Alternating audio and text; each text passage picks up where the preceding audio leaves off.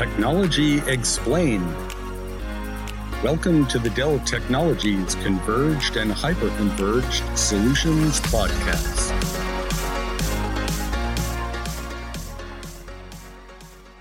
What's up, VxRail community? Welcome to another episode of the CI/HCI Solutions Podcast. I'm your host, Mike Athanasiou of the VxRail Technical Marketing Team, and my guest today is Ash McCarty, Director of Product Management for VxRail Platforms. Welcome to the program, Ash. Thanks, Mike. I've heard great feedback from the VxRail community on these podcasts, and I'm extremely excited to share details on some of the upcoming features we'll be launching on VxRail. Well, we're excited to have you on here, Ash. We've got a very juicy topic to talk about today, new VxRail offerings that are definitely different from how many of us have historically seen VxRail. I feel confident we've got the right person here, yourself, to give us the important details, but also to provide us a sense of direction where the VxRail portfolio is heading. Overall, exciting stuff. It's a lot of stuff. So I appreciate that you're taking the time out of your busy schedule to have this discussion with me. Absolutely. So VxRail continues to see tremendous growth and adoption as customers begin to modernize their data centers and to simplify how they scale and manage their workloads. As the only jointly engineered system with VMware, VxRail clusters deployed with vSAN have enabled customers to consolidate workloads while also providing management and automation enabled by the VxRail HCI system software. We are constantly working to innovate and evolve VxRail, and today I want to talk about two new ways that VxRail can be deployed to address new customer use cases, extending outside the data center with VxRail dynamic nodes and VxRail satellite nodes. Awesome. I'm excited to learn more about VxRail's evolution and the deployment flexibility it can now offer. So, and you just mentioned this, there are VxRail dynamic nodes and VxRail satellite nodes. What new customer use cases are we addressing with these new variants? Great question. But before diving deeper, let me preface on how we're expanding the VxRail portfolio. Our goal is to deliver a consistent operating experience, regardless how customers choose to deploy and use VxRail. Customers are continuing to consolidate workloads on VxRail, but we're also looking to address both existing and new emerging use cases by extending the advantages of the VxRail HCI system software to other areas of their infrastructure. One of these use cases is addressed by VxRail dynamic nodes. This allows customers to asymmetrically scale both compute and storage, in addition to be able to utilize new or existing investments with primary storage infrastructure. The second use case is an introduction of VxRail satellite nodes, which is our marketing name for VxRail when you deploy it as a single node and is targeted at edge environments. Got it. Okay, then. So then let's start off with VxRail dynamic nodes. What are they? So today, when you deploy VxRail, it is done so as a vSAN cluster, where you can use the VxRail automated workflows to non-disruptively expand compute and storage within a node, or by adding nodes to the cluster. VxRail dynamic nodes introduce a new way to deploy VxRail, which allows scaling and compute asymmetrically from storage. The dynamic nodes come pre-installed and integrated with ESXi, but do not include vSAN. Since they do not have a vSAN data store, they will not require internal hard drives or SSDs, and instead you utilize all the storage from an external source. All right, so VxRail dynamic nodes are basically compute-only ESXi hosts. They still form a cluster, so a compute cluster, but there's no vSAN license. This just seems very different than a VxRail node I think we're all familiar with. And there's no internal drives, meaning primary storage has to come from an external source. So can you give me some specific examples of how this external storage works? Absolutely. VxRail dynamic nodes are deployed as a vSphere cluster, and instead of using vSAN for storage, there's two different options for attaching storage. One is to use a VMware vSAN HCI mesh and connect to a remote vSAN data store. The second option is to connect to an external primary storage array.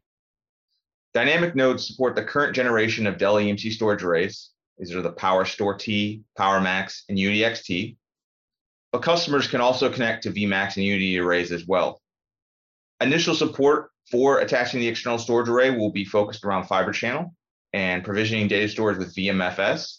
However, we will continue to expand connectivity options, including iSCSI, NFS, vVols, and NVMe over fabrics in the future.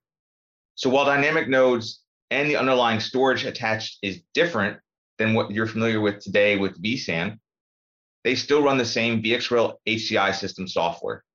This means you continue to have that consistent operating experience with the same management, automation, lifecycle capabilities available in VxRail systems running vSAN.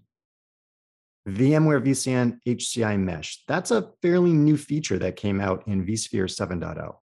The aim of the feature is to share storage resources beyond the local cluster. But for our listeners' benefit, can you give us an overview of what vSAN HCI Mesh is?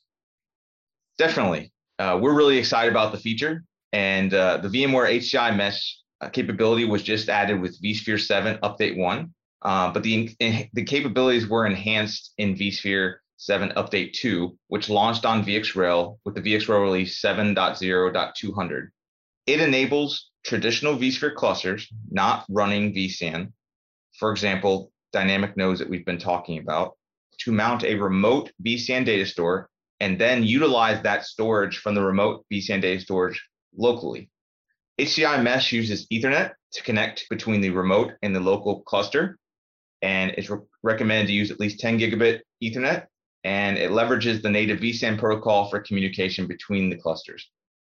Okay, thanks, Ash, for giving us that background. It's a better explanation than maybe I could have been able to give so succinctly.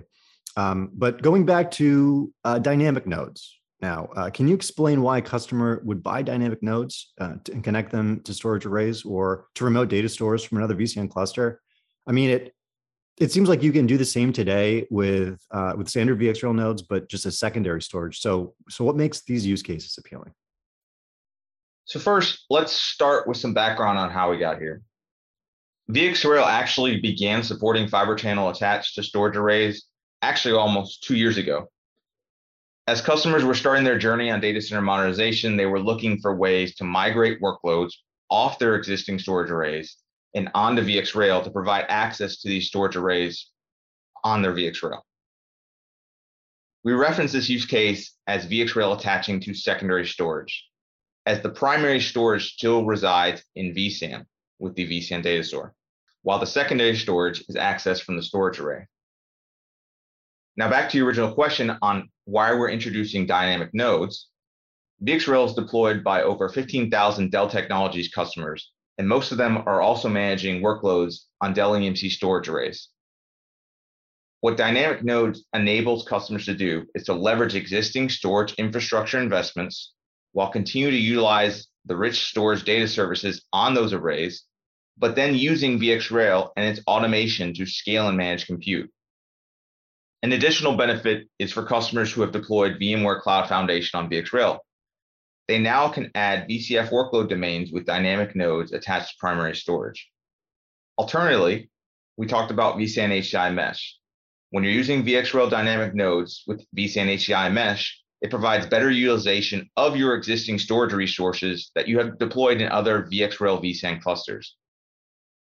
You can mount those multiple remote vSAN data stores to a single vSphere cluster running on a dynamic node, and it doesn't matter whether the remote vSAN cluster is all flash or hybrid. It allows you to scale compute asymmetrically using cost-effective and performance-optimized storage.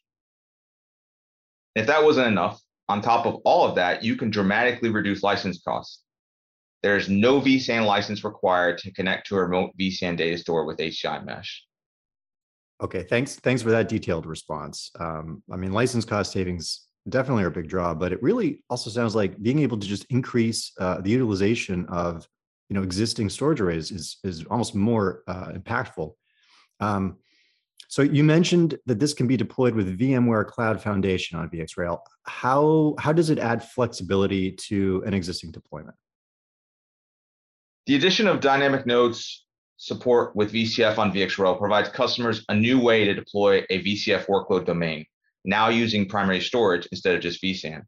This allows flexibility for deploying workloads using the most optimal infrastructure, whether that is a workload domain running a VxRail vSAN cluster or the new dynamic nodes leveraging existing storage investments running on a storage array. Okay, all right, that makes sense. So why customers want those workloads on enterprise storage arrays. Why only support Dell EMC storage arrays? Well, that's actually an easy question.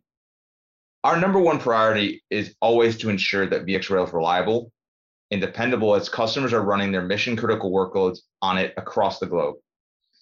This is evidenced by the rigorous validation process that goes into every VxRail release, including over 25,000 test hours, which allows us to achieve over 6 nines of uptime. By supporting only Dell EMC storage arrays, it ensures that we provide the same steadfast approach to product quality while continuing to provide customers a single point of contact for the best support experience.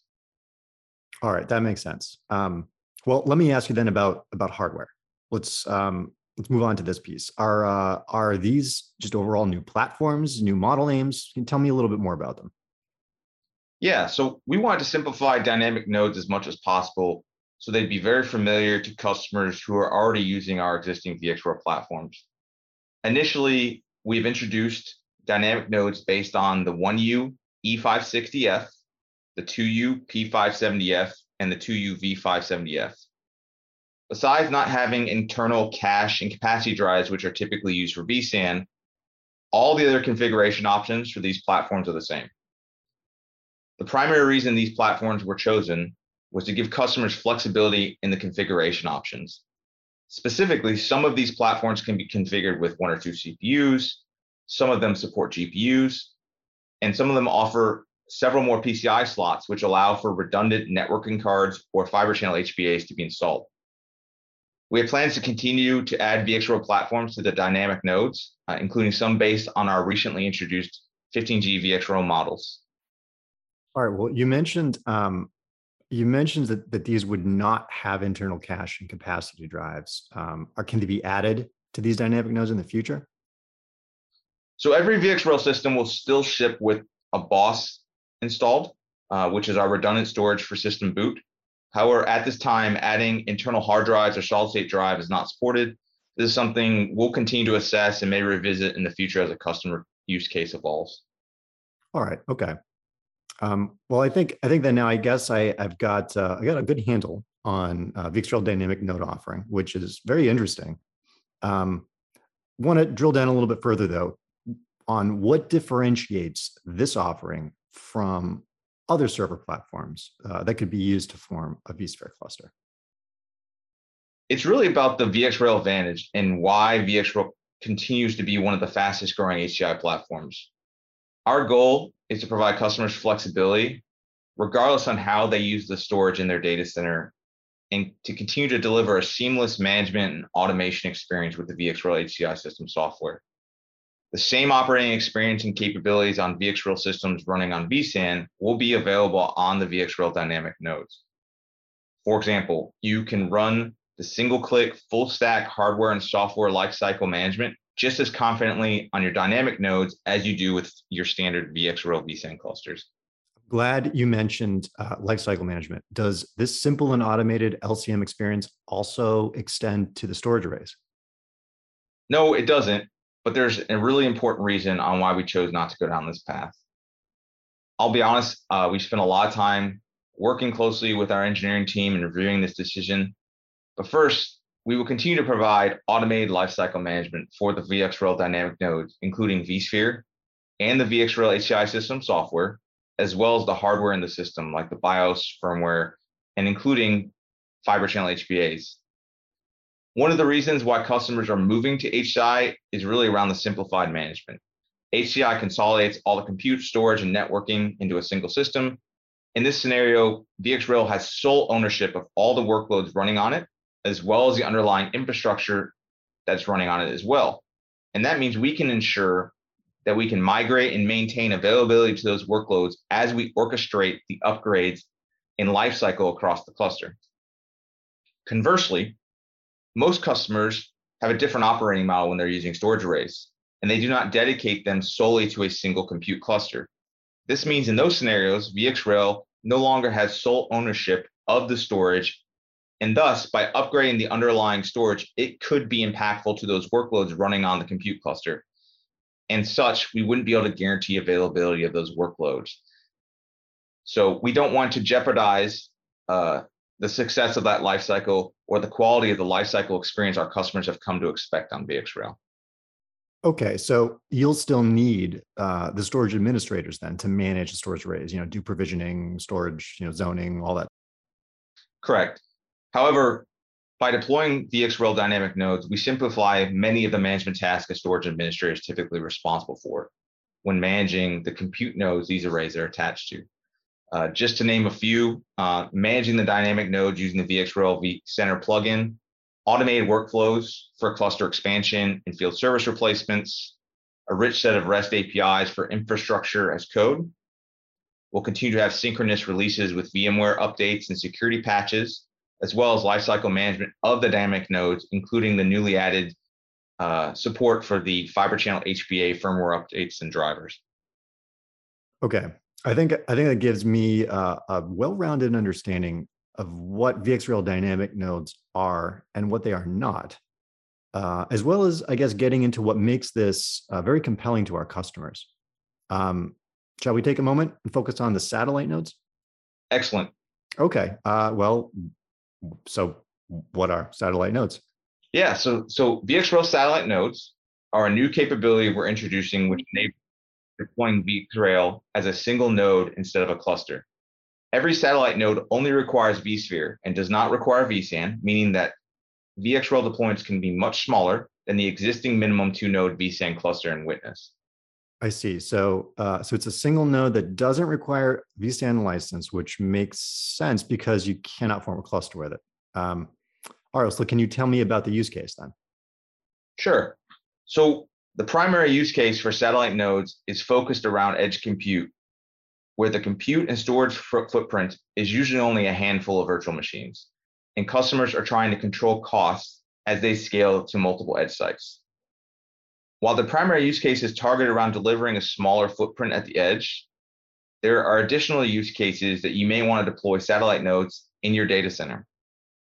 First, since VxRail supports synchronous ship with VMware, some customers we've talked to are looking at a test and development platform where they can validate these new VMware or VxRail features in releases before introducing them into production. In addition, as customers transition primary workloads to cloud-native platforms like Tanzu, some workloads may not be optimized yet for containers and can continue to be managed using satellite nodes. Each satellite node is managed by an existing VxRail vSAN cluster, which provides a separate control path for satellite nodes deployed across sites. So even if there's a disruption with the VxRail cluster managing those satellite nodes, or there's an issue with communication between the satellite nodes deployed at each site and the core data center, there's no impact to the satellite node's data path. Interesting. So you need to have a VxRail vSAN cluster in order to deploy satellite nodes, but they can continue to service applications even if the control path to the cluster is down. So I'm curious then what the hardware offering is for satellite nodes to see, I guess, what type of edge workloads we're targeting. Initially, the satellite nodes will be offered with 3 VxRail models: the VxRail E660, the VxRail E660F, and the VxRail V670F. The goal was to provide some configuration flexibility, including we know that many customers at the edge will be using GPUs for artificial intelligence, machine learning, as well as support that they'll need for redundancy. Now, while each satellite node is not part of a cluster, we do have the capability to provide some resiliency within the system. And that's done through the optional redundant networking cards, redundant power supplies, as well as introducing the PowerEdge RAID controller as a configuration option, also known as PERC, which can be used to provide disk redundancy. Okay, you've talked about this common operating model that VxRail has, which has a lot to do with VxRail's continuously validated states for lifecycle management. Can you tell me how this is extended to the edge with satellite nodes? Yeah, you're spot on. So this has been an ongoing theme today as we've talked about dynamic nodes and now satellite nodes. We are enabling a consistent operating model across the VxRail portfolio, so regardless of how it's used, administrators will be familiar with whether they're using it on a vSAN HCI cluster, they're using VxRail dynamic nodes, or VxRail satellite nodes. The same VxRail HCI system software including all of the rigorous validation and testing with every release, is running on the satellite nodes. As I mentioned, since all management is performed through an existing VxRail vSAN cluster, the satellite nodes have support for physical view of the nodes, including health and monitoring, support for alerts and logging, all events, as well as the lifecycle management. All right. Well, because they require a management cluster, then how would you go about deploying these? How are they deployed? Great question. Satellite nodes are added to an existing VxRail cluster through the Node Edition automated workflow, which has been updated specifically to include support for satellite nodes and streamline the process so these nodes are customer self-deployable. The nodes are then added to host folders in vCenter. We've created a brand new automated user interface in VxRail Manager for simplifying managing this folder structure. And since host folders are a logical structure existing in vCenter today, they can be created and organized however best fits the deployment needs. Lifecycle management is then initiated at the top level of that host folder structure and is executed on all nodes within each host folder in parallel. This is pretty fascinating. But I've just got like tons of questions bouncing around my head. Like, I mean, how scalable are these satellite nodes? How many can a management cluster manage? The VxRail release supporting satellite nodes include enhancements designed to improve not only how nodes in a traditional cluster report and communicate status to VxRail more efficiently, but also we've enhanced the communication path such that enables scaling hundreds of satellite nodes per vSAN cluster is capable now. Well, Ash, edge is such an overused term with very broad definitions. Can you give me your take on what edge is and what your thoughts are in this area of opportunity? Yeah, there's a lot of ambiguity, and I truly feel customers trying to navigate this space, and which is why we are trying to relay a simplified message and solution. Dell Technologies defines the edge as where the data is acted on near its point of creation to generate immediate and essential value. Kind of simply how you boil this down is what this means is if you're in manufacturing, you may be generating your value on the plant floor where operating and telemetry data is being ingested from IoT endpoints. If you're at a retail store, it could be the sales floor where you have point of sale terminals, or it could be located at a sales associate who's carrying around a tablet and they're taking in customer data and sending back and ingesting that data for analysis. I talked to numerous customers who don't consider themselves actually running at the edge, but then when we go through and talk some of the challenges they're trying to solve, they quickly realize it's actually the same exact overlap as running at the edge. Customers are scaling out at the edge now, and they are trying to address the rapid growth of data to support their business. It is a monumental task of aggregating all that massive amount of data, analyzing it, and then generating actionable insights on the data in real time. But furthermore, how do you manage the infrastructure as it begins to scale and sprawl outside the data center, where you now need to extend operational controls and processes for compliance, updates, and security? Yeah, those are good points. There are areas where I feel like there's been more of a traditional focus of that in the data center itself. But now, as we're expanding into the edge, you're right, we've got to address those same concerns in a much more scaled out environment. Just exciting times really at the edge. So can you touch maybe a little bit on how cloud services fits into that edge space and how satellite nodes really can coexist with that? Cloud, and particularly when we're talking cloud, multi-cloud is a prevalent part of customer strategies in the core business model. VxRail has been a key building block of customers' migration to a modern data center and enables them to better manage their on-premise infrastructure, but also provides connectivity to many of these major cloud vendors. Many of the common reasons we hear on why customers haven't moved fully to the cloud and continue a hybrid cloud approach in the data center would also be applicable at the edge.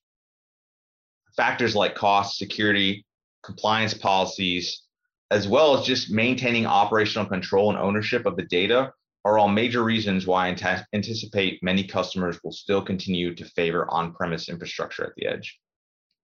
All right. Well, given then what the VxRail portfolio is now, how would you position the VxRail offerings for the edge space? Well, just as VxRail has helped solve customer outcomes in the data center, it is the optimal platform for the edge. There's a VxRail platform to support any deployment, including the VxRail D-Series ruggedized platform. You can then start with a single satellite node or deploy as small as a 2-node vSAN cluster and scale up and out as workloads grow. The VxRail HCI system really provides that common operating experience to manage and automate not only your clusters in the core data center, but also as you scale to hundreds of nodes across disparate sites.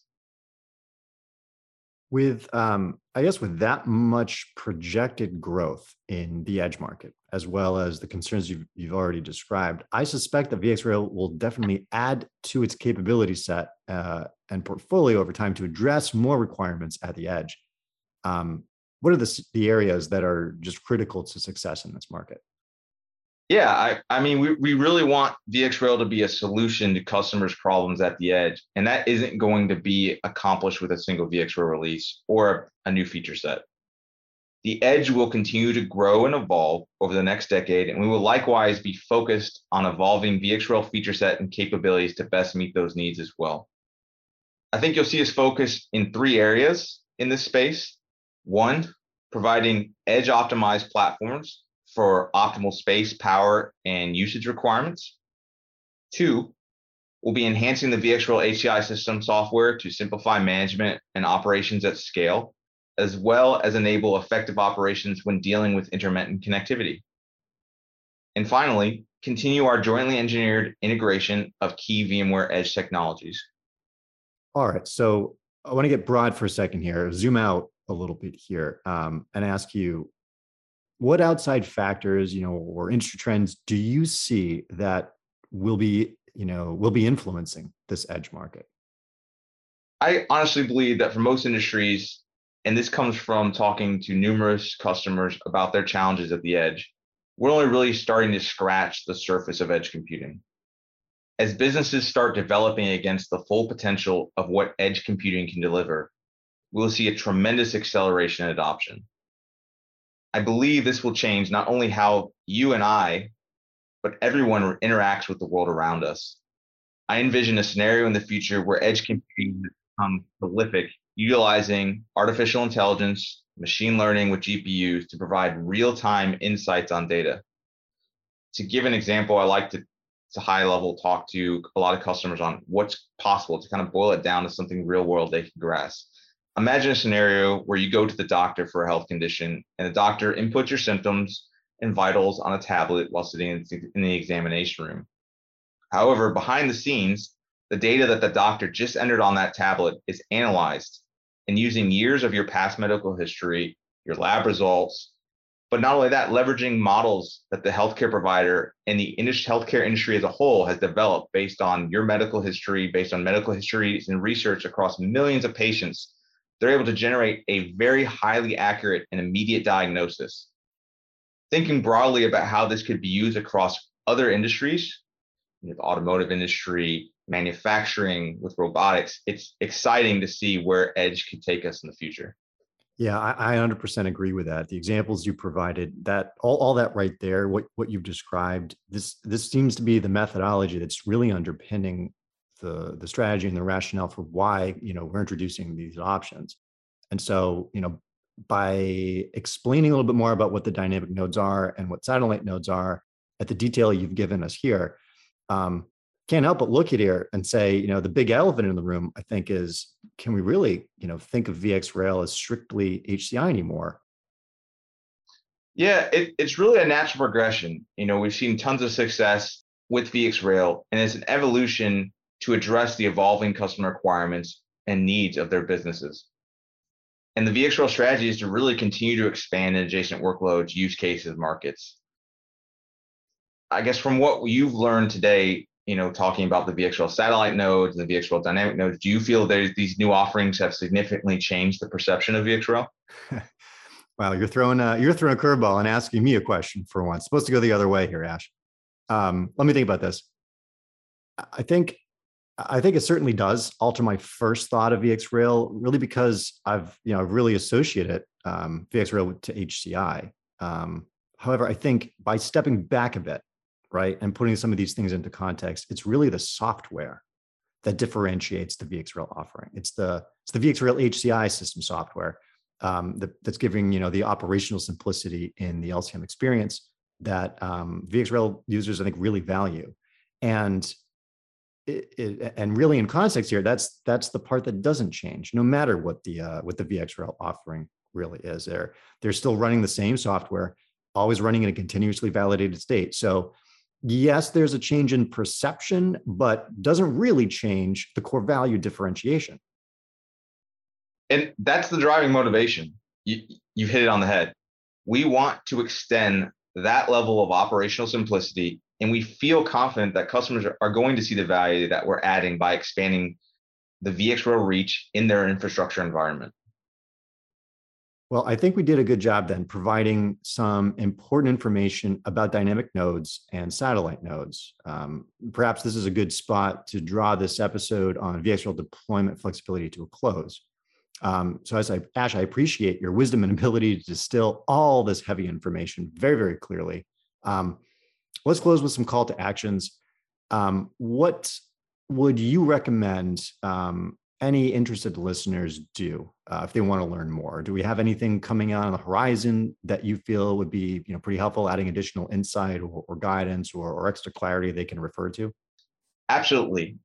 And first of all, thank you, Mike, for having me on the podcast to go through the satellite nodes and dynamic nodes. I hope it was helpful. And we do have a lot more information coming up in a launch event planned. But we also just had several sessions at VMworld where we talked in depth around the dynamic and satellite nodes as well. Okay, great. I'll make sure to check those out. And I'll add as well that we'll be coming out with some new content on both dynamic nodes and satellite nodes that will be posted to InfoHub over the next few weeks. And so, Ash, I want to thank you for joining me today in the program. It's always great to have additional perspective and to talk the strategy here of what we're trying to do and how we're setting up for the future. This is all really exciting. For our listeners out at home, I'll include those links to the additional content.